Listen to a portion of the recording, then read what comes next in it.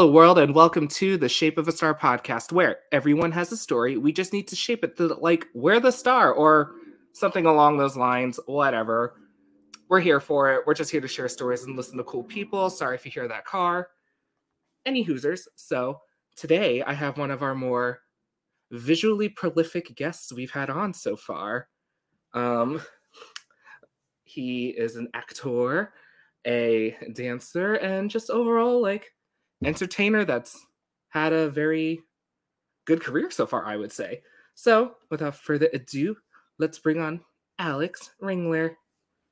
Hello. I was like jamming to the jingle.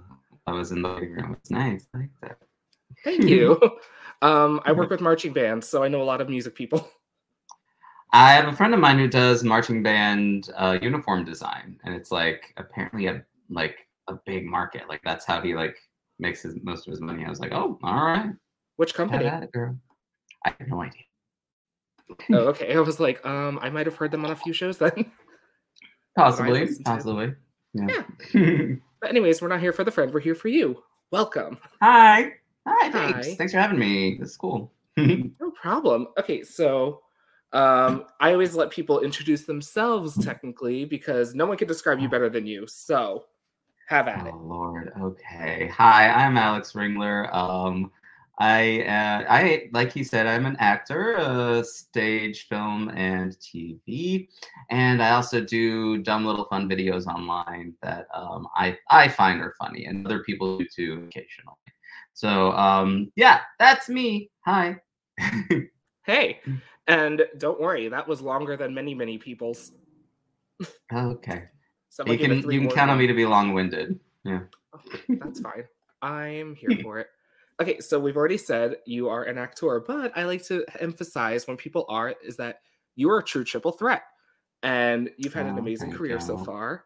So let's dive in. What got you into the performing arts in the first place? My mother says that when I was like 4 or something, I asked to start taking dance lessons. I don't recall this because I was 4. But she says, that I was also dancing before I could walk, like in my little, crib, probably doing something like this to music. So that started around 5. I was in dance starting age from age 5 to age 10. And then I started doing, community theater in middle school and high school, and joined my, varsity dance troupe in Tempe High School. Shout out. And just kind of started and drama club and choir and all that junk to just kind of, it was what I was interested in. And that just kind of became my direction. And I, you get praised for it. And you're, as a kid, especially as a little gay kid, you're like, oh, I'm getting praised for something. I'm loved for something. I should do that and do more of it. And so I ended up doing that. And it was funny because my senior year, I had to decide between taking honors calculus or just kind of like a placeholder class in order to hold rank, because I was never the greatest at math. And so I was like, if I take honors calculus, I might get like a C, but if I take home ec, I'll get an A. So the point system just worked out to where I took home ec, and I already knew I was going to go to an arts, performing arts college. So I didn't think I necessarily needed the 5th year of math of honors calculus, and I ended up graduating 10th in my class because I'm doing that. So I am so happy to hear that because so for those who've listened long enough, they know I work in schools. So I actually know of kids that were in a similar situation to you, but weird school rules said that you had to take a math every year, and it completely ruined kids GPAs. It ruined sports eligibility for people. Yeah, no, I in my school it was just you needed 4 years of math, and I took my first year of math in high school level math in 8th grade. So by the time I got to senior year, I didn't have to technically take one. And you also shouted out your high school, but where in the world were you when you were growing up? Tempe, Arizona, Tempe High School, home of the Buffaloes. I don't know if that's what they still say, but that's what we used to say back in the day. It's been a long time. Next one.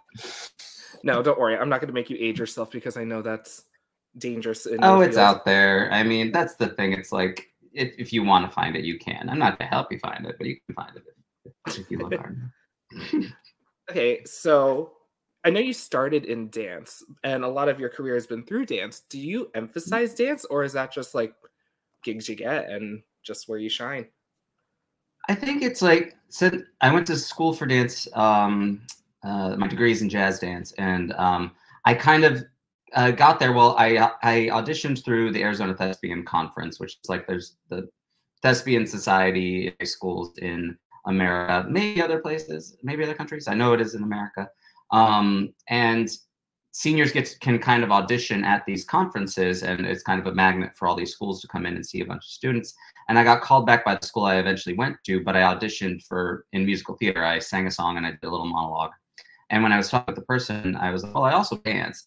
And they're like, well, we actually give way more money to male dancers than we do to male musical theater performers. And so I was like, well, cool. Can I audition in that? They're like, yeah, sure. So I ended up like going to Philadelphia to audition in dance. They ended up giving me a good scholarship, and I ended up going there. But it was nice for her to be honest about that.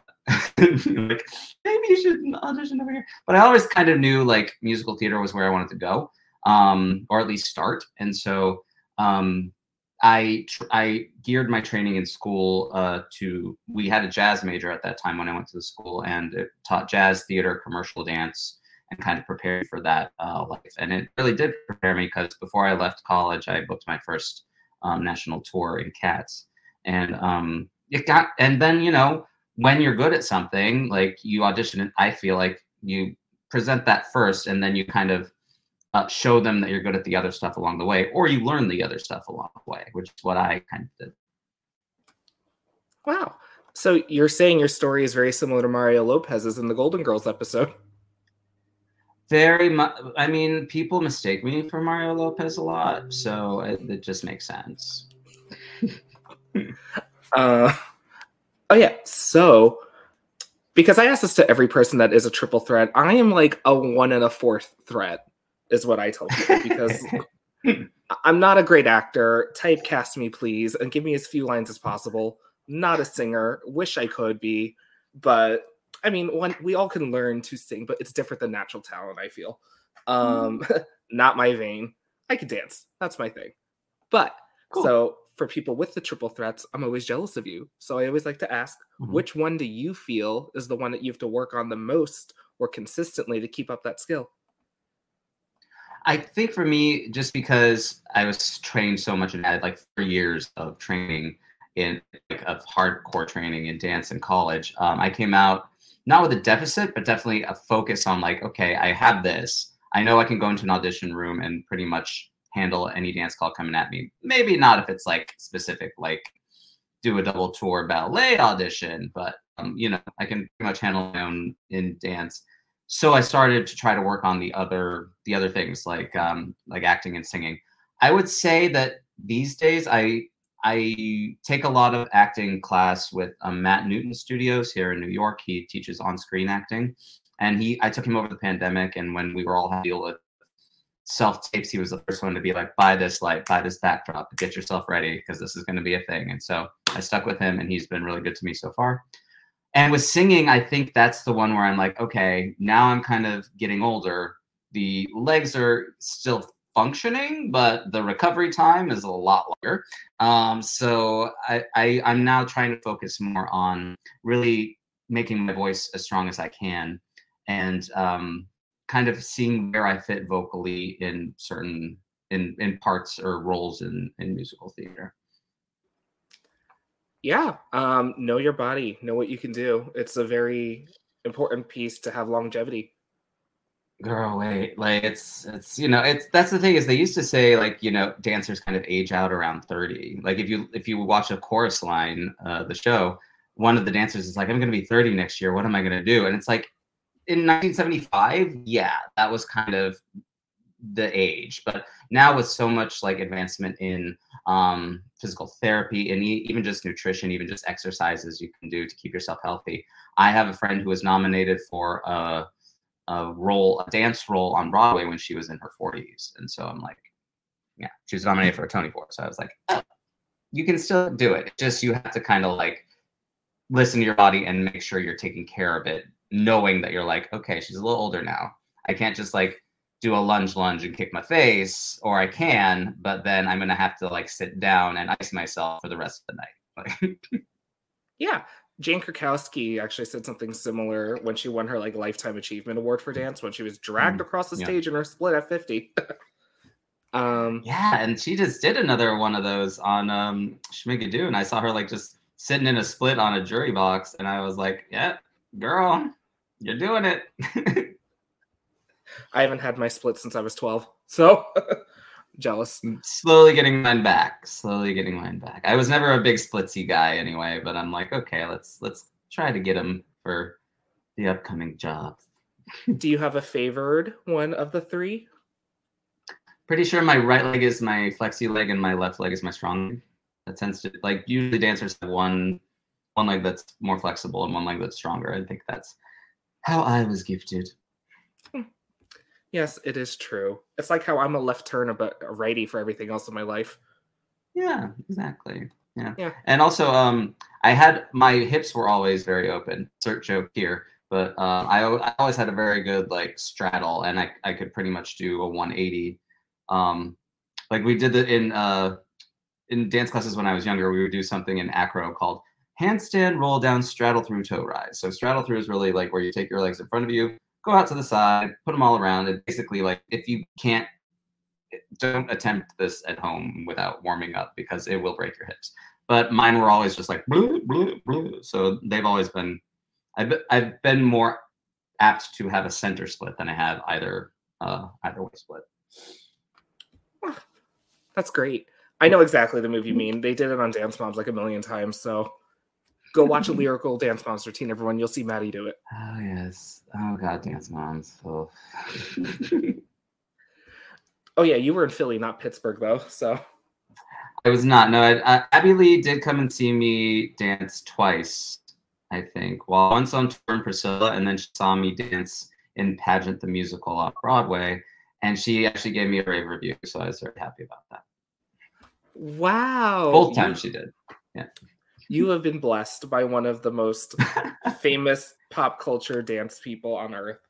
And one of the things where she put is actually still on the internet somewhere because it was after Pageant, they were like interviewing people, and they interviewed Abby, and she's like, Miss Texas has real talent, and I was like, yeah, you're right, Abby. That's I have questions about that, not about Abby, but just like, did you think being Miss Texas or being from Arizona helped you be Miss Texas? No, I mean, maybe with the accent. We don't really have like a Southern accent in Arizona. I think a lot of people think we're going to talk like this, and but we don't. It's very Midwestern. I don't know. I think Miss Texas was an amalgam of a bunch of things I've seen in pageants over the years, and especially like because she was the one. Miss Texas is the one she thinks she's going to win. She wins every pageant she enters. She's the front runner in this competition, and so when she doesn't win, it's funnier. Like I loved not winning in pageant because the audience on who win pageants, so we never knew. We had like 5 to 6 contingency plans of like, okay, if this person wins, we all do this. If this person wins, we all do this.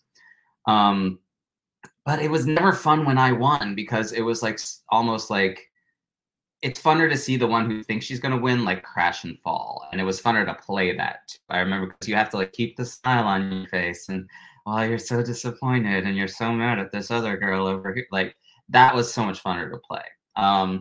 But yeah, I think she was just based on all the pageants I'd seen throughout the years, and definitely some miscongeniality in there. Some here she comes, Miss Amphipolis from Xena. They had a beauty pageant episode in Xena Warrior Princess. If you haven't seen it, go watch it. It's dumb and fantastic at the same time. No, have you seen Insatiable? I have not seen Insatiable. Okay, so it has a lot of controversy behind the show, but I thought it was a well-written show. But it was about Debbie Ryan from her past Disney days. She gets punched in the mouth because she's actually not a nice person. And her whole summer, her jaw is wired shut because it broke. But she loses a ton of weight and suddenly is like, well, I'm going to find self-confidence through pageants. And that's why she's insatiable, because she's fighting like her hunger, but also like, I like my new life and how people treat me. So lots of Interesting. critique about like body dysmorphia and I everything. could see But how that could be a little problematic for some people, but it would be an interesting watch. it was wonderful. My media literacy brain was like so happy with it because they do acknowledge how problematic it is in itself. So, and just lots of random Oh, famous good. people. Oh, what's her name? Alyssa Milano's in it too. Oh, hey, girl. Yeah. Yeah, just so much happening. But okay, so you already mentioned some of the things you've been in, but to name a few more shows that you've been a part of throughout your life: West Side Story, Icons. You Mhm. already said Pageant. You already said Priscilla. A Chorus Line. You already said Cats. You've been in Little Shop. You've been in Naked Boy Singing, and more. Yes. So All of I would those are very true. Yes. I want to know which of these roles would you say resembles who you, Alex Ringler, are the most? Oh my goodness. I think with everything you try to bring a certain level of yourself in there. That's kind of what you're there for as that actor for that role.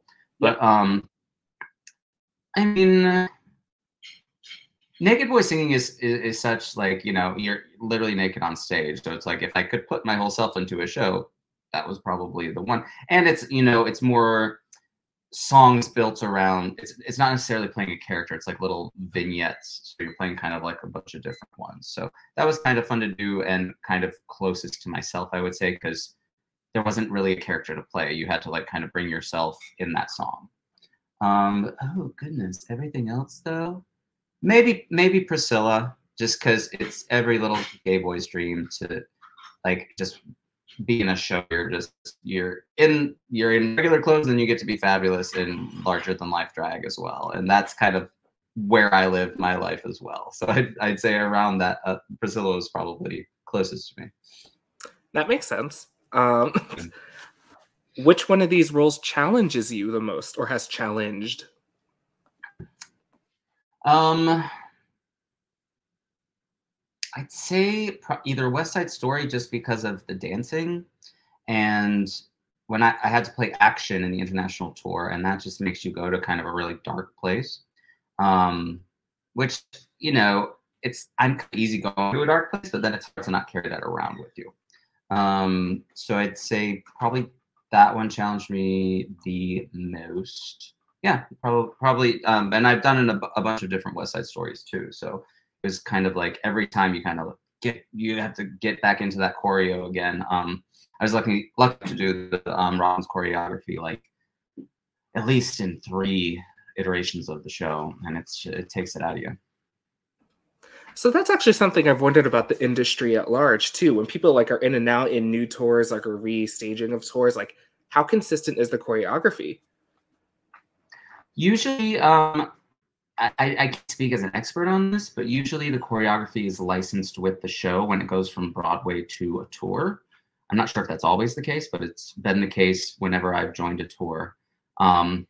So usually they have someone like an associate choreographer um, from the Broadway company who sets the tour, and yeah, and then it'll be the same choreography that was seen on Broadway. Yeah, that makes sense because so my background's mostly ballet stuff. And we all know that when you get permission to do a ballet, that original company gets to send some snooty old person to come and just rip your thing apart as they feel. Well, and that's the thing with certain legacies, or I forget the word at the moment, but like the Robbins Foundation and the Bob Fosse, Gwen Verdon Foundation. Like if you want to use their choreography for a production of Chicago or West Side Story or what have you, you have to license it, you have to pay for it, and then you have to get someone they approve to teach it to you. So there is that level of specificity as well. And I've seen the last revival of Sweet Charity wasn't Fosse, and so they had to re-choreograph it. And I think I don't know if they did this, but the Fosse legacy would probably watch it to make sure they're not stealing any of the choreography. Oh, that makes sense. Have you heard about the new Cats? I've not. Briefly, I've heard about the new Cats. Oh, I saw a post about it, and I was like, okay. It's what, opening off Broadway soon? Was that Yeah, it's off Broadway and it's being reimagined as ballroom. Yes, that's what it was. And I was like, that's Mhm. kind of cute. I Yeah. can see her. Yeah. It also kind Yeah. of like the way all the cats are like presented as like kind of different categories. Different categories. Gross. Um it, like that it does. It lends itself kind of to that. So I'd be interested to see it. Yeah, me too. I actually just heard more about it today because someone found apparently their casting call was on Tumblr. And I Was was on like, what? oh, on Tumblr, like that website that went defunct when Yahoo bought it. Wait, they put an audition notice on Tumblr? Apparently, which Okay. is not All the right. most abnormal. Oh, those who've been here long enough know I was almost in the Spider-Man Homecoming movie because they just had very specific niches of things they wanted. They wanted Okay. like someone Asian American, someone that looks young enough to be in high school, which I did back then. Someone who could do talents of high school football games that are visual. And I was like, okay, marching band done. So I Okay. was like, wow, I'm checking off all these boxes. It was 2 days of filming in Atlanta. It was on the day of my final for grad school. Oh damn. I know, and I Mm, couldn't swing it. So I was like, "Ugh, damn it. But they cut out the whole scene anyway from the movie. So there you go. That was kind of destiny.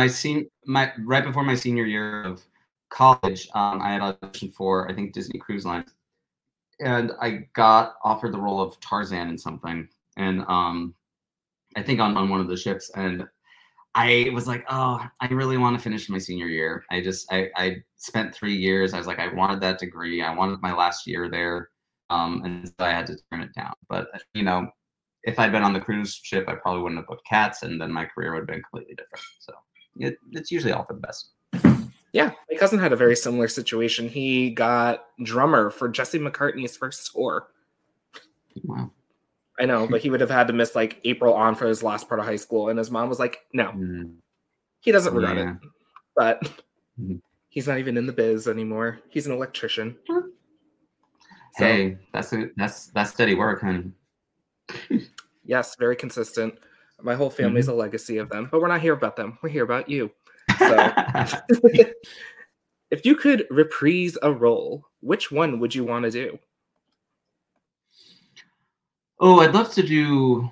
I honestly would love to do Priscilla again, but I don't know if I would do the same track. I'd want to do the Tick track because I understudied the Adam role, which was super fun. But I think Tick just kind of goes through a better journey there, so it would be fun to do that. Um, a role I've done before. I mean, it'd be fun to do.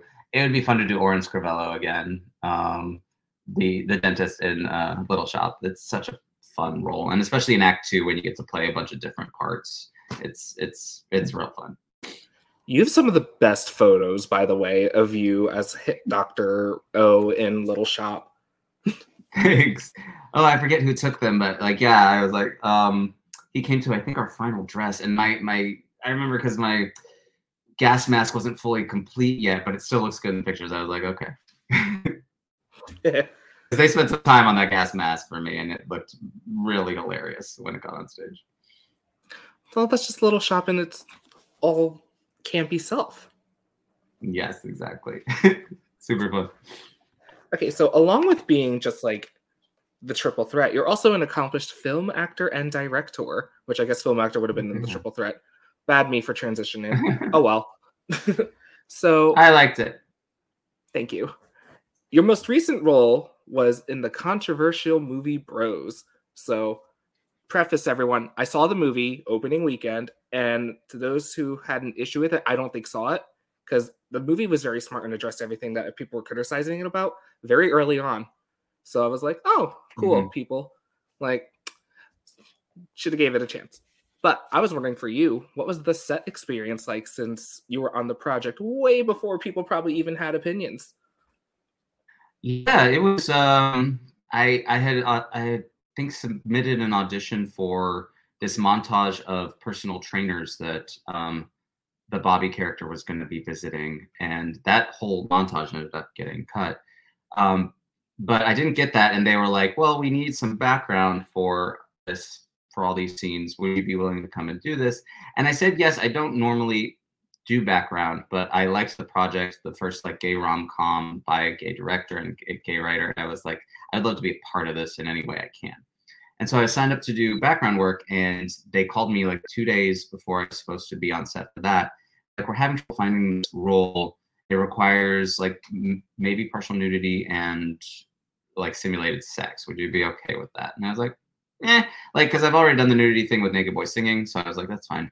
And so then they put me in this role of like baseball player's man with this other guy who we had like first orgy sex scene that happens in wait, did I go out? Sorry. It looked like you did for like a second, but it might have been caught. You could say it again though. I'm gonna say it again. So they put me in the first orgy that happens in Bros. There's a couple. Watch the movie, it's fun. And it was fun. I was I think 2 or 3 days on set. There I was part of the big like circuit party dance scene, and then later on in the like kind of more intimate scene with Luke McFarlane and Billy. And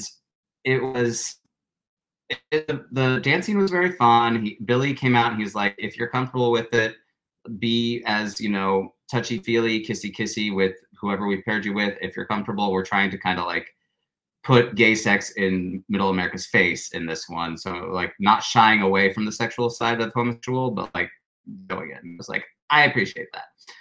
And then when it came to the other scene, me and my partner, who was playing my husband, we were like walking around in a sock all day. They had a robe for us too, but when we had to like shoot, it was just like us in a sock, and Billy and Luke were in boxer briefs. I was like, why aren't they in socks? Why do we got to be the only one in socks?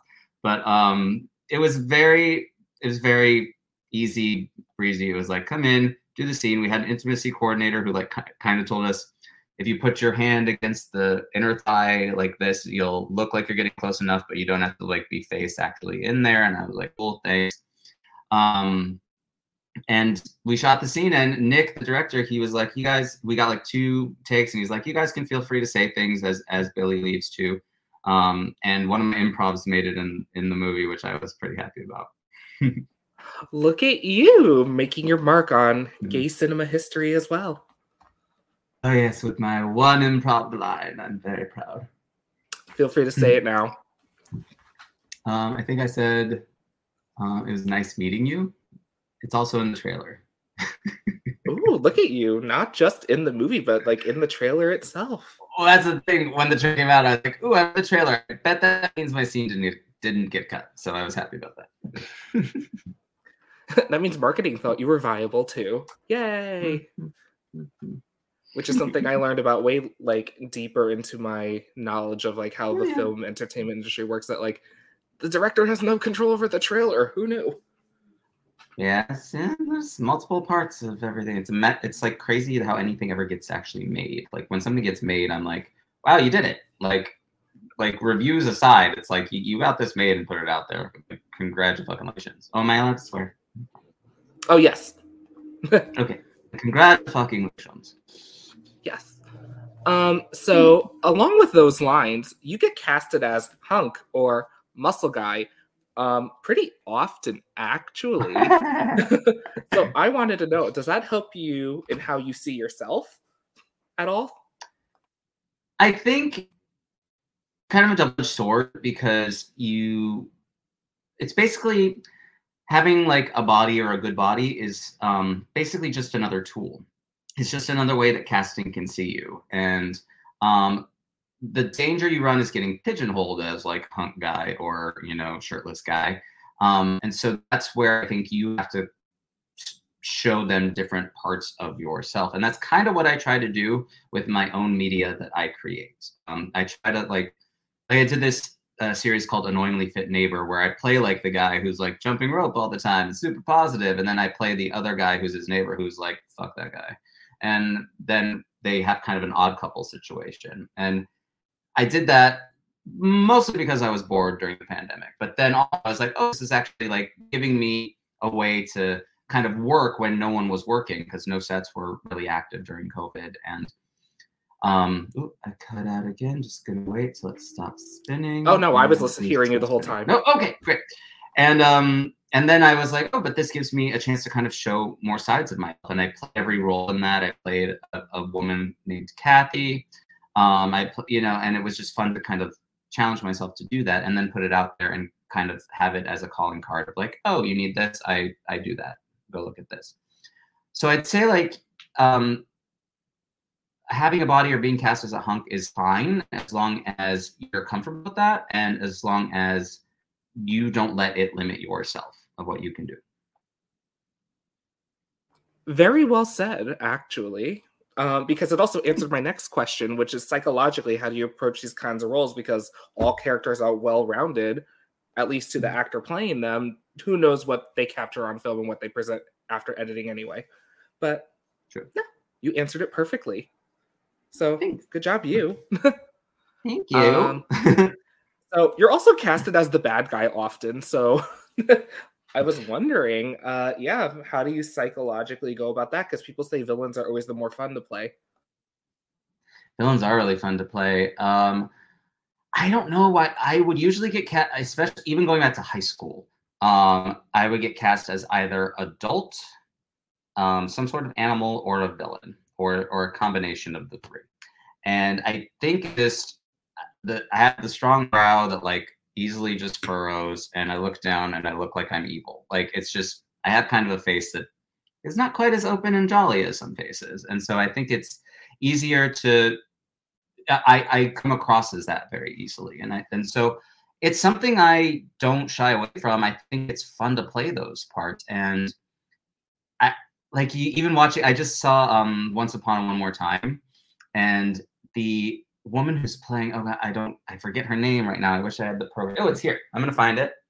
I'm gonna keep talking while I find it though, because it was the woman who played the wicked stepmother. Where is she? She was so perfect. And wait, Prince Erudite, Sleeping Beauty, Rapunzel, stepmother, Jennifer Simard. Oh my God. Amazing as like just an actress and embodying this wicked stepmother who was also like so funny. And then she sings Toxic in it. Y'all are not ready for this version of Toxic. Like she goes into these like notes at the end where she's like basically channeling 80s punk rock bands and like Heart. And I was like, where did all that come from? While the whole rest of the show, she was just kind of this evil person and having the best time with it. And so, like, again, I think this, like, the hunk thing and the villain thing speaks to type. And I feel like everyone has a type, and no type is, like, bad or good. It's just how casting sees you. And leaning into that can help you get roles, but it can also pigeonhole you, like I said. So it's just a matter of what you want. If you want to be cast as this thing all the time, great, present that. If you want to show another side of yourself, there's never been a better time to do that. We all have an HD camera in our pocket. Write something and shoot something that you think you're good doing. That was one of, I think we're going to get into this later, but Jack Plotnick, like that was the one thing he taught me over the pandemic as well, because I was taking some classes with him, was we all have nothing but time on our hands right now and a camera in our pockets. Go shoot something, go make something. Yeah. Wow. Again, very well summarized. I'm still like in awe about like how well you summarize your words. Good job. Thanks. I don't know how I do it. No, I'm just kidding. I just start speaking and I hope it comes out well. Yeah, it's working here, so ayo. Okay, so after all your analysis, is the only thing that was popping up, not the only thing, one of the things that popped up in my head was, wow, you'd make an excellent wolf in Into the Woods then. Ooh, yeah, no, I've been wanting to do that. Cinderella's Prince slash wolf, I would love to do. So, it's currently touring, and, the agents know what I'm right for. So if I get in there, I'll get in there. But if not, I mean, Into the Woods is not going away anytime soon. And that's also a role that you can't really age out of unless you turn 60. So I was like, I would love to do that someday. No, that's a very good point too. You cannot age out of it. Yeah, Into the Woods is actually my favorite musical of all time. I've seen it like one of mine productions of it in the past year. Well, I think you should come see that. I didn't mean this to be a advertisement for Once Upon a One More Time, but you should come and see it because the guy who gave us our tickets, we asked him like how he would describe the show, and he said it's 6 meets Into the Woods. So, oh my god, I love 6. Exactly. So after seeing that, I was like, yeah, that's a very accurate description. Oh, that is wonderful. I almost got tickets when it was in DC because for those who don't know, I live in the DC area. So I get a lot of random trial period shows. I almost saw Mean Girls 2 when it was in DC. Oh, cool. Yeah. Which also was on tour, which actually I did see on tour. I saw it like in New York. I saw it on tour. Wow. I still haven't seen that show. I need to see that. I still haven't seen it. That's a good question too. What's a show that you haven't seen yet that you'd love to? I mean, I want to see the tour of Into the. I missed out on seeing this revival, and I would have really liked to see it. As for what's playing right now, I know I really want to see Parade, probably. I'd like to see Parade. Yeah, Parade's all over the place, especially because like the movie's filming too. But from what I heard, they're actually going to do like the time over life. Oh, all right, cool. Yeah, long production period, everyone. But because this whole category, this whole like category we're in right now is about you as not only a film actor but also a director too. Tell us about Haunted and this fun project you created. Haunted was actually basically, so I did Annoyingly Fit Neighbor, and I did it in film festivals, and it was like, okay, film festivals liked it for a bit, and I then was figuring out something else to do. And actually my partner is really good at like kind of inspiring me because he knows that when I get too idle, it's bad for my psyche. So he's like, well, what's something else you could do now? Like, let's, you know, I don't want to do another season of Fit Neighbor. I think that's done. So we were brainstorming. He's like, what about something horror? And I was like, maybe. Because I was also trying to think of things that I could tape or record where I was just the only person, because when you start casting other actors, they all have schedules, and then you have to work with those schedules. And as you know, I didn't have the time to do that at this point. So it was like, what else can I do where it's self-contained? I can play basically the entire part myself. And so I kind of started to have this. I had this idea for a horror film because I think the scariest ones are like people alone in like a forest or a house, or like anything where someone's alone and they have to deal with like the crazy or scary stuff going around them. It's like, I think those are the ones where you kind of like hold your breath a little bit. So I had a lot of fun kind of figuring out Haunted. And I remember like writing the finish of it. I was at Schmacker's and I was like, ooh, this is getting dark. This is good. Where is all this coming from? And so I was like, but it's there. That's my end. Okay, how do I work up to that? Wow, cool. So I usually typically like to watch things people are going to ask them about, but I'm super scared of horror. So I was like, I will let you. This is more psychological. Like there's no blood in mine. It's all very psychological. Like what's, you know, is this person really there? Is this person not really there? That sort of thing. And that's the scariest. And if I had time, I know. And if I had time, I have to shoot a couple of like alternate endings. But I only shot the one. Yeah. No, psychological like horror is like the scariest to me because you can't run away. If it's a monster, I could like potentially escape. You can attack it, but if it's your own mind, yeah, exactly. Yeah. Which is why Donnie Darko is the scariest thing I've ever seen, everyone. Oh, Donnie Darko. I really like, it's not the scariest thing I've ever seen, but I really like Cabin in the Woods. If you haven't seen that, I would recommend. I know you say you don't like horror, but it's kind of like, it kind of is horror while making fun of horror at the same time. My friends forced me to watch Cabin in the Woods, but it was a whole experience. It was funny. It did have very funny parts, but yeah, it was a lot. It did. Also, and Chris Hemsworth is in it. Yeah. Chris Hemsworth in his like infancy before Thor was even a twinkle in anyone's eye. Yeah, I think they filmed it before the first Thor, but it came out like right after the first Thor, like just like timeline wise. So like, yeah, I don't know. It was amazing. It's because like when Joss did Marvel, I think he was like he got a lot of leeway. So they're like, well, we have this horror film over there with Hemsworth in it. Let's release it. You know. Oh yeah, you're right. Mm. He did do both. Mhm. Yeah. So you're also a choreographer. Yes. Yeah. When they Okay. make me. Okay, so let's talk dance. Okay, so you already said that you have like a jazz training background. Do you have Mhm. other preferred genres of dance? No, I mean stage and honestly, like street dance is like real fun. I used to take my friend John Alex's class at the gym, and it was just so fun to do, like street jazz. Um, but in my training, like the first 2 years, we had 4 ballet classes a week, 3 modern, 2 jazz, 1 tap. So it was like a foundational education. And then as we got to our junior and senior year, we specified more. Favorite genre?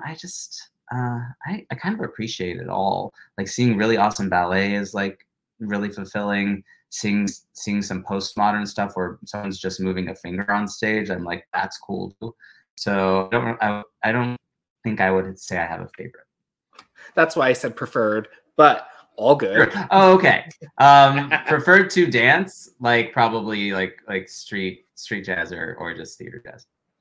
Okay, so I'm also thinking about the schedule you just said you had. How are your calf muscles alive? They're okay. I I don't think I stretched them today. I should probably do that. But they're doing okay so far. Last week I did a insane leg workout and I was having trouble walking for about 3 days. So I was like, maybe not that workout again. Yeah, no, my calves are like the most tight part of my body. So that's why I'm always like, holy cow. Even like my 2 ballet classes a week when I was like in it, like, ugh, killed me. I think Oh, well also it's like if you take some time off and then you go back to ballet, those calves are gonna be like shagunk. But if you're in your body, and that's why I do workouts called Built with this program called Built for the Stage, which they try to tailor their workouts around working professionals in theater so that like they're not overworking you, they're not underworking you, but they're also kind of like keeping in mind that like it's hard to do 8 shows a week and you have to have the stamina to do that. So to keep that stamina, you need to work out on your own. yeah. And that was something I was very fascinated to watch during the pandemic. I was like, wow, we have a whole industry of like thespians over here waiting for the second they could get back on stage and watching like the creativity and home workouts. Home workouts and all the other stuff, like, people doing vocal, stuff. Like my friend Lauren Zachrin, she did these harmonies with herself. I was like, those are beautiful. Yeah. Oh yeah. So when you tackle a project as a choreographer, I like to ask this of people too, because I also coach things and it's a part of that business too. So what are your steps or creative process towards like initial idea to the final product? Do you have a specific order that you typically go to, or everyone has different answer? That's why I'm always like, oh, what's yours? I try to really focus on the characters and the story. I think choreography works best when it moves seamlessly with the storytelling of the book and the music. And so I really try to focus on the characters and how they would move. Like when I did Wonderettes, because I think Wonderette is like the hardest choreographic piece I've done so far. And it's not a lot of movement. It's like, doo-wop girl group movement. But I was like, okay, these are high school students. They would be putting on a show themselves, so they wouldn't be like amazing dancers trying to like show off big dancing skills. They're high school girls in the 50s and 60s who have probably seen American Bandstand and are trying to recreate those moves. And then I had to look up, okay, what was a dance in the 60s but was not around in the 50s and vice versa. So it's like I could use the twist in the 50s if I wanted to, because technically I think the first twist moves came out around 58, but it wasn't really popular until the 60s. So I was like, I had to kind of look at the genres and the styles of like popular teenage dancing around those times and kind of divvy them up that way. So I think choreography works the best when you really try to make it character focused. And yeah, it's fancy. It's fun to see really fast movement or flips on stage, and sometimes there is a call for that. But I think if you focus on impressive moves over storytelling, it really takes away the choreography, and it makes it less. It doesn't tell the story as well. No, again, wow, just very finely wrapped up. Again, such a good speaker. Also, the thing I kept thinking, I was like, we're not all newsies. Well, that's the thing. But that's the thing with Newsies. You wanted that. You wanted to see those impressive because that was part of the movie. Was like seeing all these boys. That's what I loved seeing as a young male dancer, and seeing all these guys. They're like doing these cool movements. And what was good about the movie too is like it was almost like these buddy movements and like kind of street movements. There were like the split jumps and the tour and the turns and stuff like that. And I think the stage show even did that correctly in a way where they would do an impressive thing, like Ryan Steele over here doing 800 turns, but they would have that be its moment, and the rest was kind of like all the boys dancing together as a group because they're a group striking. But I found it very similar and effective as the movie was. Speaking of newsies and like linking to what we said before about taking care of your body and you could have longevity past 30, Nico is the person I always point to about that. Because Nico's like in & Juliet right now and did a couple things with Try Guys recently. And I was like, guys, Nico's all over the place and it doesn't seem like Nico's stopping. Well, that's the thing. You just have to really be mindful about it. And I would say like in your youth, for me anyway, in my youth, I wasn't as mindful about taking care of my body as I am now.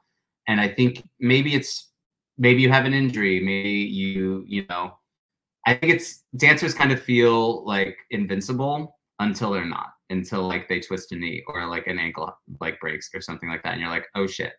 And then you have to deal with that.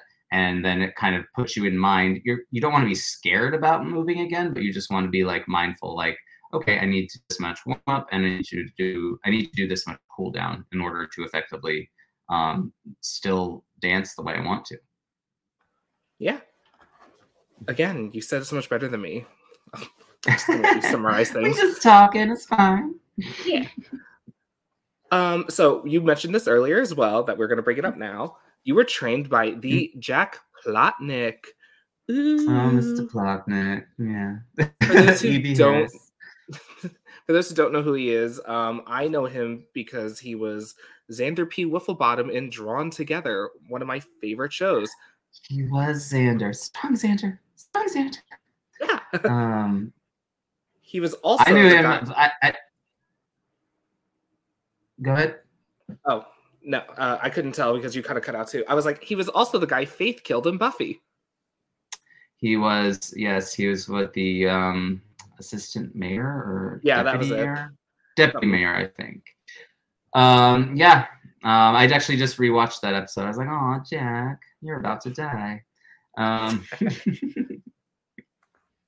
I never asked him about that, like, because it must have been fun to like shoot a death scene, and then he had to sit there just like this for like probably so many takes, the blood coming out of his mouth and his eyes wide open. I was like, what was that like? But yeah, I think I first like really developed a fandom for Jack around Girls Will Be Girls and his performance as Evie Harris in that, and it's, if you haven't seen it, it's comedic gold. I think it's available for purchase on Apple now, but it's so, I love it. It's Pride Week. I should give it another watch. But unbeknownst to me, he's also this amazing acting coach that a lot of people go to, and he has this theory on acting, this book on acting, and it's really helpful stuff of how to kind of cast your inner voices and just kind of get back to that place of playing free, which is kind of how we all first act, is by playing pretend as a kid. And really that it's not much more difficult than that, aside from like if you're in theater, you also have to get training as you have to get vocal and dance training, and on TV you want to make sure you're not like completely turning away from the camera like when you're pretending. But it really is getting back to that rudimentary, just like playing and having fun and pretending level that is actually really exciting to see it on stage and on screen. Yeah. And I know you put it on your resume because that's actually where I got a lot of these questions if you didn't pick up on it, but I assume you did by now. Yes, and so you've been to my website. Thank you for visiting the website. I appreciate it. No problem. It's one of my favorite things about people in the biz, or your biz, not my biz, but in the biz, is that like you can find out so much about them by going to their websites. Well, there. Yeah, a lot of people, some actors don't have websites anymore. They think kind of social media is more the place to kind of have an online resume, which I think there's validity to that. But I kind of just wanted a landing page of like, here's my junk. And also it comes up on a Google search of like, okay, it's usually IMDb page, Instagram, and then website or something like that. Exactly. No, I'm with you on that. Like there are people with not enough attention spans to sit down and go through your TikTok. Like, let me just read. That's a lot of stuff. Yeah. But some casting does look at socials now. So you kind of have to be a little mindful of what you put there. But mine plays with comedy a lot. So I feel like as long as I'm putting out something funny that I like that isn't too risque, then I think I'm doing all right. And by the way, people, not to like out Alex's world, but Alex is so active like on Insta. That's how we connected. And yeah, I wanted to say thank you, by the way. This is a good way to sneak it in. I was asking you questions randomly last night, assuming that, I'm a boring person. I'm just like at a typical Sunday night. And you're answering me, and then 2 seconds later posting you're at Broadway Cares. And I'm like, oh, whoops. Well, I think honestly, I appreciate when I still like anyone who shares a reel I make or hopefully I can't get to all the comments all the time, but if someone shares a reel of mine, I usually try to reach out and thank them because there's so much content out there now that anyone to like take the time to comment on mine, like mine, share my stuff. It's like it is a thing, and it's something I appreciate. And I don't want people to think that it's just like, oh, whatever, because I know I see it happening in real time, and I do appreciate when it happens. Oh, thank you again. So when people put things on their resume, since we were talking about that, is it because people should know what like a teacher specializes in, or is it more so to show that you have like training? I think with training, it's to show just where you've been trained. And if I ever put a name there, it's usually because it's someone in the business that is like a touchstone. It's like, oh, he's taken Bob Krakauer's class. He knows his way around the camera at least a little bit. He's taken Jack Plotnick. I know what that school is. He's taken Matt Newton. I know what that is. And so usually it's that. And then with other stuff like actors, if you list a director or a choreographer or something like that, it's usually to be like, oh, if you're auditioning for someone and they have a relationship with one of those directors, choreographers, they can also reach out to that person and be like, what was this person like to work with? They don't always do that, but it's always like an option. Yeah, network. It's the whole thing. Yeah, totally. So under resumes, one of my favorite sections for actors is special skills. So you have whip cracking on there. So I sure do. I actually first learned it for a production of La Cage aux Folles at the Goodspeed Opera House in 2015. I think I had at the audition when they asked me if I could do it, I said I could, and I could. I wasn't as good at it as I am now, and I kind of learned on the job there how to be a little better with it. But it's real fun. Like I was such a fan of Michelle Pfeiffer's Catwoman growing up. I was like, now I try to do that volley she does when she like snaps the head off of the mannequins, and I can pretty much do it. It's the side crack into the overhead crack that's a little hard for me. I found out she did all 4 in one take. Mm-hmm. Yeah. I feel like our For You pages are very similar. She got that in one take, and I'm sure they did more takes of it, like just to get like close-ups and shit like that. But yeah, she got the 4 cracks in one take. Yeah, amazing. Because I've done whip cracking myself. It is scary, but I'm a scaredy cat, as you know. It's hard, yeah. And she was using a 12-foot leather. That's actually heavy to do, and she's a little person. So, but the coolest writer on earth. How How often does whip cracking come up? Like, if you put something on a resume, when I read them. The last time I got asked about something in my special skills was like never ago. It's never really looked at, or in my experience, I've never been asked in the room, oh, what about this? Or if it is, it's like usually like, why are you good at this? Or like, why did this come about?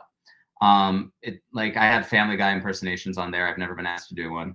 I have independent eyebrow movement. I can't do that as much anymore because I have a little Botox in the forehead at the moment. But it still kind of happens. So I think it's just a fun. It's mostly like the fun section, but I've yet to be asked to do something off of my special skills like on the spot. Wow. Okay, see, that's the first thing I go to whenever I look at resumes. I'm like, special skills, special skills. I don't know. I feel like it also tells a story of like, wow, you have jump rope on there. Like, yeah, and it's also like you put things that you might think be useful, like bullwhip cracking. There's Hana the Whip Lady from Lacage, so if they're looking for that, that's there. Or something from Oklahoma or anything where you have to be a cowboy, bullwhip could come into like use there. Jump rope is, whipped into shape from Legally Blonde. There's a whole choreographed section for that. So you try to put things you think might be useful to the production. Like I put my accents that I can do on there. So it's like if they're looking for an Aussie, like, okay, yeah, it's kind of a way to be like, if you need certain stuff or like specialty stuff for your show, that's where it is. And it is fun too. Like the Family Guy impersonations, it shows you have like hopefully shows you a little bit of a personality too. Yeah, no, that's a great way to say that too. You also mentioned your dialects. I was wondering, what is RP? RP is received pronunciation. It's basically the Queen's English. But it's funny because I would do it for my partner is from England. He grew up in London, and I would do my RP for him. He's like, yes, that's good, but nobody talks like that, like except for the Queen. So it's like, it's good if you're going to audition for the Crown. Otherwise, it's like you need to kind of like dial it back a bit. Be a little more, I don't know, Love Actually about it, maybe. Yeah, because when I saw RP, I assumed it was like British, but that's just because I was assuming like royal person. And so okay, like, what's R? I could see it definitely. Well, basically that, yeah. So it could really be either, but I think it's received pronunciation. I believe that's what it stands for. Someone correct me if I'm wrong. And you also do Australian, which I feel can come in handy. Aussie's good. I had I spent a year on the road doing Priscilla, and we were coached in how to do Aussie, but we did a slightly more English Aussie because we were doing it for an American audience. And you listen to some Aussies, and they could say a whole sentence and not have a lick of an accent, just because it's they have the harder R's sometimes. So we tried to do a little bit more of an English Aussie so that it hit the ear a little differently for an American audience. Yeah. How'd you pick up Minnesota? From watching Drop Dead Gorgeous. Oh my God. I love that movie. Me too. And everyone says it should be a musical, and I'm not sure it should, just because it lives in like the mockumentary format, and it's hard to recreate that on stage. I'd be interested to see how it's done, because if it works, it would work amazingly. But I feel like it would be hard to recreate the mockumentary setting on a stage. Also, lots of cancelable moments. Oh, completely. They use the R word in there so many times. Like, they'd have to get rid of that. Lots of death, which I guess is fine on Broadway. I mean, you were in Little Shop, but death is fine, and their deaths were funny. Like, it's dark comedy. Like, it was the height of like 90s dark comedy, I'd say. Yes, it was the first thing I watched on HBO Max when I got it. It's on HBO Max? Well, now just Max, everyone, but yes. Oh, I gotta check, because normally it's not on streaming. So or it's on streaming for like a month and it goes away. I'm sure I watched it there. That's all I know. It was that and The Nanny, the two things I bought HBO Max to watch. Ah, The Nanny. Nice. Well, Yeah. I love Dr. Gorgeous. It's touchstone. Speaking of which, also 3 accents you have on your resume is New York, Boston, and Southern. And Yes. So, but there's like, differing degrees of New York and Boston, pack the car in the garage. Like it's, hopefully you're not tested on these like in the room, because normally it's just like, these are hopefully things that if people are looking at you for a breakdown and they need someone with a Boston accent, they're like, oh, it's listed, give him these sides and he can come in with a Boston accent doing those sides. Because I feel a lot of pressure on, like, even when I'm like, I meet someone and they're Aussie and someone says, Alex does an Aussie accent. They're like, oh, do it for me. It's like, I don't know if I could do it now, because I feel like so much under pressure that there's an expert in front of me who's going to be like, that is wrong. no, I feel that way too. So I don't know if you know this, but I'm from Long Island, and half my family's in Boston. And yeah, and I lived right next to JFK. So like, I wasn't like, oh, she was right there. Yeah, literally.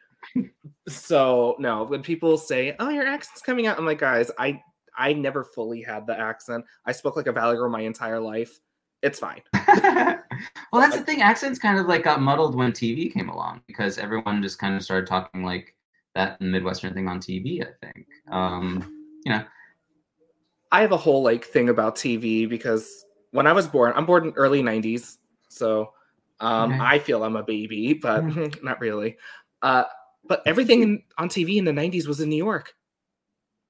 A lot of New York in the 90s. Friends was shot in LA, but set in New York. So like that was a big 90s. Lots of New Yorks. And it made a lot of people come here, and now no one will go away, and everyone should go away. This is my city. Get out.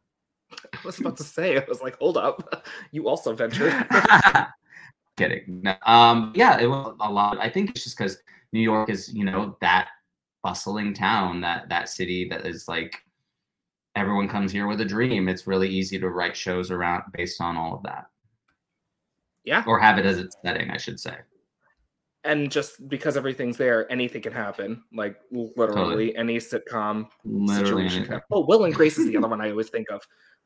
Will and Grace too. Yes. And I believe they actually shot in New York. I could be wrong about that, but I think they did.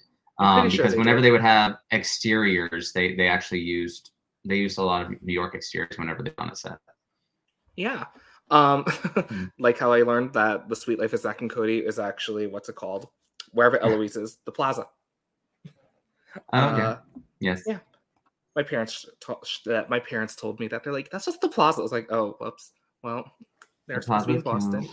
Yeah.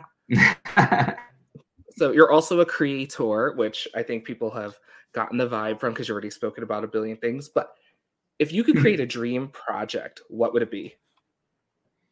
Oh, yes. I have an idea for a couple of movies, but I have one that's like based around like a group of gay friends going on the Atlantis cruise, because so much happens on those cruises, and it's like every gay from every walk of life, because a lot of people, like, this is their one vacation they take a year, and it's also performers, and it's also, it's every age, shape, race, color, creed of gay all on one ship. And I remember my first experience on it. I was working, we did a production of Naked Boy Singing on there. And it was just so like it's an unbelievable experience, but it's also overwhelming, but it's also enriching. So it was like just a ball of like everything that I was like, this needs to be a movie. And so I started writing out a script to it, but I started it and I was like, this is going to be like my feature that a studio needs to produce, because it's going to cost a lot of money. So I feel like I always have that on the back burner. I always like look at it, go back to it, change things, keep writing. But that's like my long form project. I have like a couple of other things along the way that are like a little more reasonable and practical. But yeah, the cruising movie would probably be my like dream at the moment to get that made. Awesome. If you're making the dream cruise thing, wait, you said musical? No, I mean, Okay. it's a gay movie, so there would probably be like a musical section, or like at one point I was gonna base it around like uh like a naked boys type show being on the boat, and it's the cast that's dealing with the cruise. But I was like, maybe not. So it's there's a lot of things in the head, but having a show or like people in a show on there does leave room for musical numbers, so it's kind of fun. Yeah, just a sequence here and there. Yeah. Dream collaborators.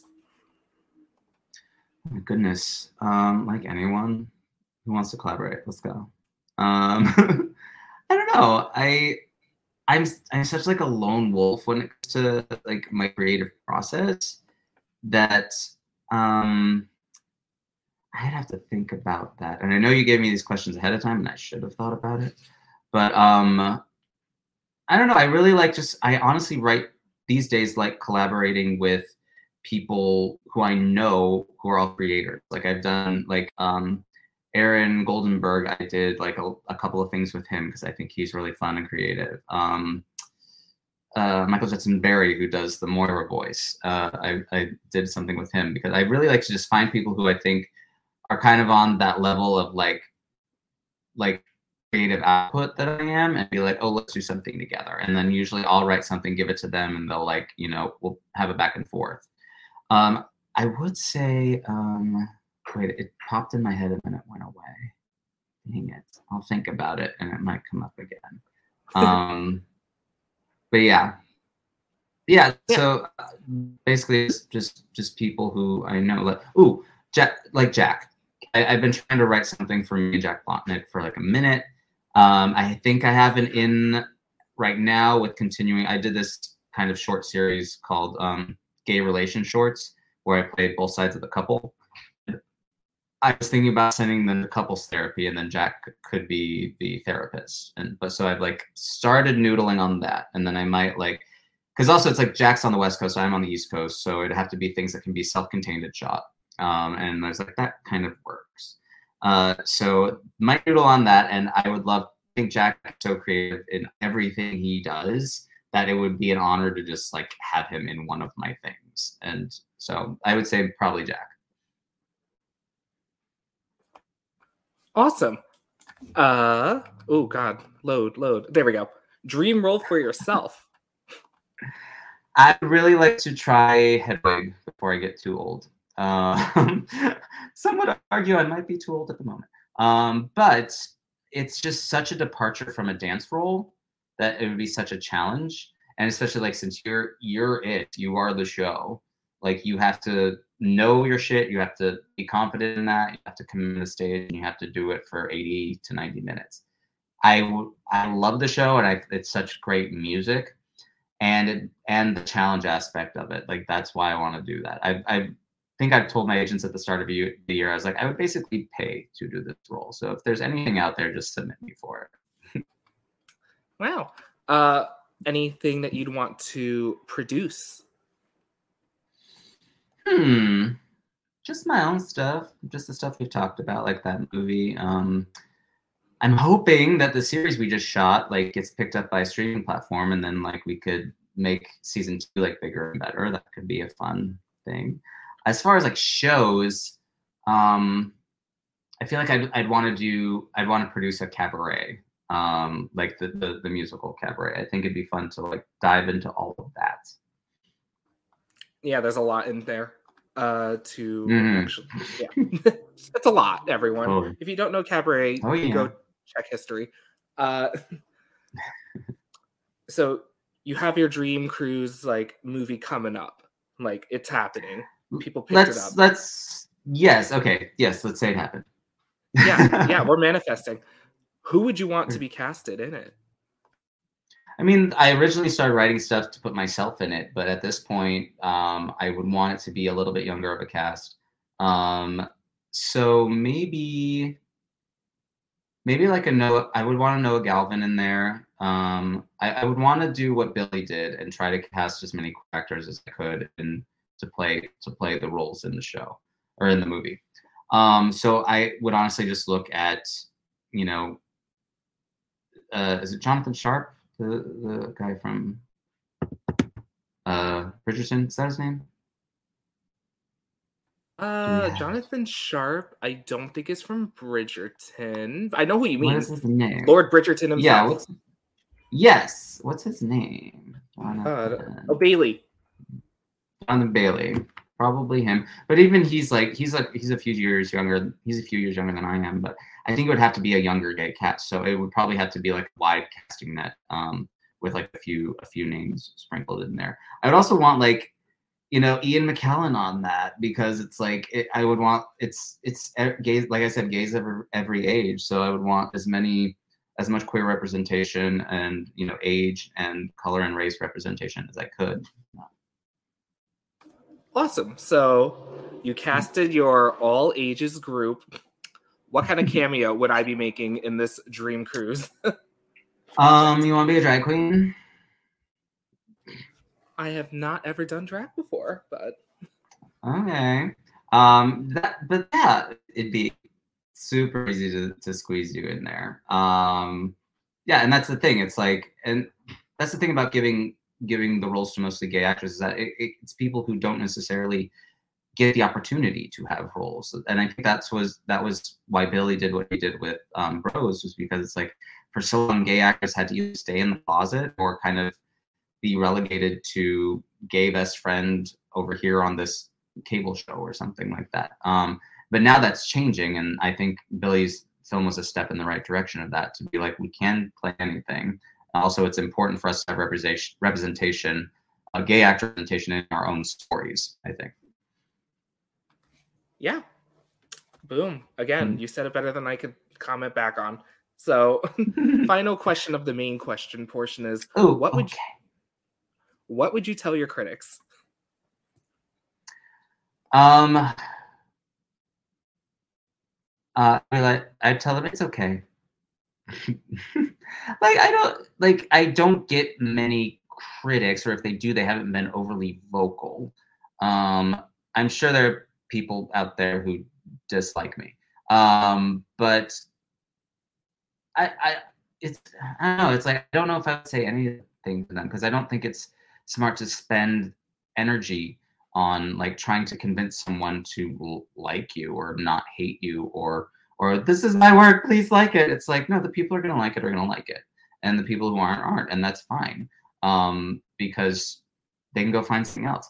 I would say, like, to people who feel the need to comment negatively on things they don't like, I would tell them, stop wasting your time, go do something else, go make your own stuff. Like, that's somewhere you can better spend your time than, I know it can feel validating, and it basically like published road rage when you're on the internet and you don't like something, you're like, I'm gonna sound off about this. It's like, you rarely change someone's mind, and your mind is rarely going to be changed in those in those interactions. So you can spend your time way better doing other things, creating other things. Yep, I fully agree. But I would also like to say, World, not every critic is a bad critic. Or giving negative critique, I should say. True. No, and I'm always open to, like, it's a stoic thing to be like, prove me wrong. Like, if I have an opinion and you think it's wrong, great, let's talk about it. But I think the internet, if you're just shouting back like you're stupid or something like that doesn't help anything. So, and I've been guilty of that myself in the past, and I've had to go back and like retract and be like, yo, I'm sorry, I wasn't in the right mind space for that. I didn't. And usually people are receptive to that. But I try to steer away from that now, because I'm like, what? There, like, not to bring it all to stoicism, but I think there's like the three questions of like, does this need to be said? Does this need to be said by me? Does this need to be said by me right now? And usually you'll come to a no. And so I try to think of that when I'm like getting outraged at something, or I think I know better. Like, okay, take a breath. Wow. Again, I can't comment back. Wise words. You brought philosophy into this. Well, she's getting up there, so she has a little bit of knowledge. Not a lot, but a little. All right. So before we go on to rapid questions, everyone, I got to plug my plugs. You're more than welcome to comment as I go, but I basically got to read this paragraph and hope I don't like screw it up enough. So, Geek Therapeutics wants you to feel like the superhero who defeated the villain in your favorite comic book. Imagine what it's like to be in an anime character's shoes. Feel proud during the instant you raised your arms in victory after conquering a Dungeons and Dragons quest. And cherish the moment you hugged your teammates after winning the esports tournament. They want you to use geek culture and its artifacts such as video games, anime, fan fiction, comic books, pop culture, esports, and tabletop RPGs to unlock the best version of yourself and others. All their trainings and stuff are approved by the APA, ACE, and BCC. And APA, like literally the American Psychological Association that we all have to do those weird citations for, like they're in on this. For their trainings and certifications, check them out at geektherapeutics.com. Use the special link in the description and subscribe to their awesome content and begin to learn how to mix the wonder of fun with bettering humanity. And feel free to reach out if you have any questions, because I actually got the certification. So I know it's not fake, at least. Benefited me. It could benefit all of you too. Boom. Awesome. There it is. Wow, I did that in one breath. I'm proud of myself. Well done. Thanks. The amount of like I've written something for myself and I have to go back and do take after take after take. I'm like, you wrote this. Why don't you know this better? Oh my god! If you go listen to the trailer, it took me 8 takes. I know. It's like I whenever I was shooting, I had like literally had my computer next to me. Like, what did I write? It's that. It's really long. Why did I write that? Delete. No, I feel that. So are you ready for these rapid fire questions that no one ever does rapid? Okay. Okay. All right. I'll try to do as rapid as I can. Here we go. Question number 1. What are your chosen coping skills? Chosen coping skills? Yep. Watching nostalgic television, and sitting with my cat and my man. I call it family time. It's my favorite thing. Nice. What show would you bring back? Ooh. Dollhouse, but I would reformat it for like an HBO Max situation or just something cable where there can be a lot more sex, blood, and swears. You know, no one ever remembers Dollhouse, so I really appreciate that answer. I really think it would have done a lot better if it was on like an FX back in the day, because it was on Fox. And the original pilot was amazing, and it painted the hero as this kind of like anti-hero who you didn't know what was going to happen. I was like, this is cool, but it was on Fox, and I think they got the notes like, we need an actual hero here. And I was like, it would have been better on like FX or HBO or something like that. Yeah, if it got the American Horror Story treatment, would have been like insane, right? So that was always like, I wish I would bring that back, because I think it was a really cool idea. Right. Which fictional character would you want to end up with? Oh goodness. I guess Prince Eric. I'm gonna be basic and say Prince Eric. Animated or? I mean, the new one weren't no slouch. She's a little young for me, but I guess so is the animated one. Like, I don't know. Like, how old are they supposed to be? I just know he's handsome. And I was like, maybe him. What would your signature candle scent be? Oh God, it would be bad. It'd be something like I'm usually coming from going to the gym, so it's I think it would be called Skank Tank. Wow. No one's ever had a name name for it. And it would smell like one of those like really small like stringer tank tops after like 3 days of being at the gym. So enjoy, everyone. That's a very distinct scent, everyone. If you haven't ever smelled that. Ugh. And I have. But I appreciate the name. What would you put in a time capsule? What would I put in a time capsule? When is it supposed to be opened? Up to your interpretation. Feel free. Okay. Oh goodness. What do I love?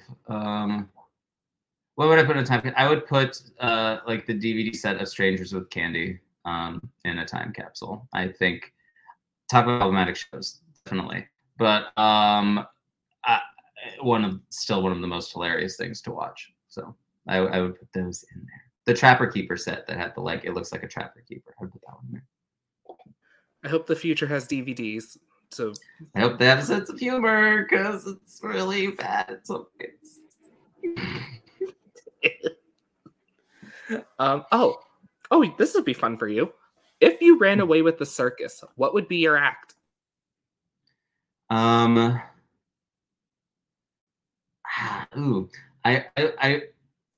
Fortune teller just popped into my mind. Probably because I'm good at like, reading people and yes ending, so I could probably like tell them what they want to hear.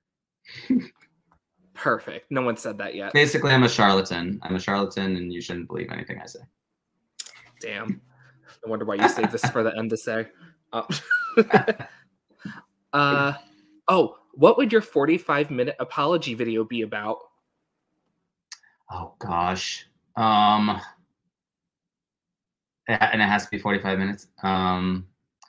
The apology video I'd probably try to do it some sort of comedic twist on it and make it a 45-minute long version of Gretchen Wieners's apology to all the girls that she then falls into or doesn't because no one catches her. I would try to do something like that, like something that was so like hateful and people get it after 5 minutes and they turn it off and then they turn it back on again. Just is he really still? He's not apologizing. He's really just doing this still. It's a bit still. Okay, it would be that. I feel like that's Emmy worthy because of how long you'd be in character. That's a very intense state to be in. I would bring up toaster strudel. I would bring it all up. So yeah. And I would like to say, everyone, no, it doesn't have to be 45 minutes, but they all were 45 minutes for a good year. That's true. Yeah. Okay. They were. Yeah. They were. It didn't need to be, but we all watched it, sadly. Yeah. I didn't even know who they were before these videos. All my friends were just like, "Oh, watch this video, you'll laugh," and I did. It's like, why do I hate this person? Let me know. Like, literally. Oh. Not asking you to do, but what is your best impression? Probably Herbert the pervert from Family Guy. I'm pretty good at the like. So he talks like this. He has a whistle in his voice. So it's that. That's probably my best impersonation. Wow, thank you for doing it. No one's done theirs yet. They just say it's this. Oh, that's probably my best one. Yeah. What shape is your star? What shape is my star? Oh, I'm like, don't know how to compute that. Like, it's a pen off the name of the show. Oh, yes, but I'm just like, what shape is my star? It's a regular 5-point star. I think like if we're going off of a play of words of the show, the shape of my star is still being formed, as is everybody else's. Damn. Great. Oh, these three are my favorites, and that's why I save them for the end. Here we go. Who would play you in a documentary/movie about your life? A young Timothy Oliphant. What genre would that documentary or movie be? Mockumentary with Christopher Guest and Joss Whedon directing. And finally, if your life was a jukebox musical, what would be the opening song? Oh, goodness. Bo Burnham's Nerds. All right, everyone, you heard it here first. That actor you said who I did not know in a mockumentary style singing Nerds. Timothy Oliphant. God, he was most recently in this Western show, and I'm forgetting the name of it. But I remember him because he was in the Broken Heart Club. He was the protagonist in that. So cute, so like sexy in that, and he was also one of the killers in Scream 2. I was about to say he honestly looks a lot like Josh Duhamel. Oh, are you looking him up right now? Yeah. Yeah, he's kind of like the more rough and tumble version of Josh Like he's the handsome version, whereas like Josh Duhamel is the pretty version. You know what I'm saying? Yeah. No, I totally get it. But yeah, he's singing Nerds, everyone. Get with it.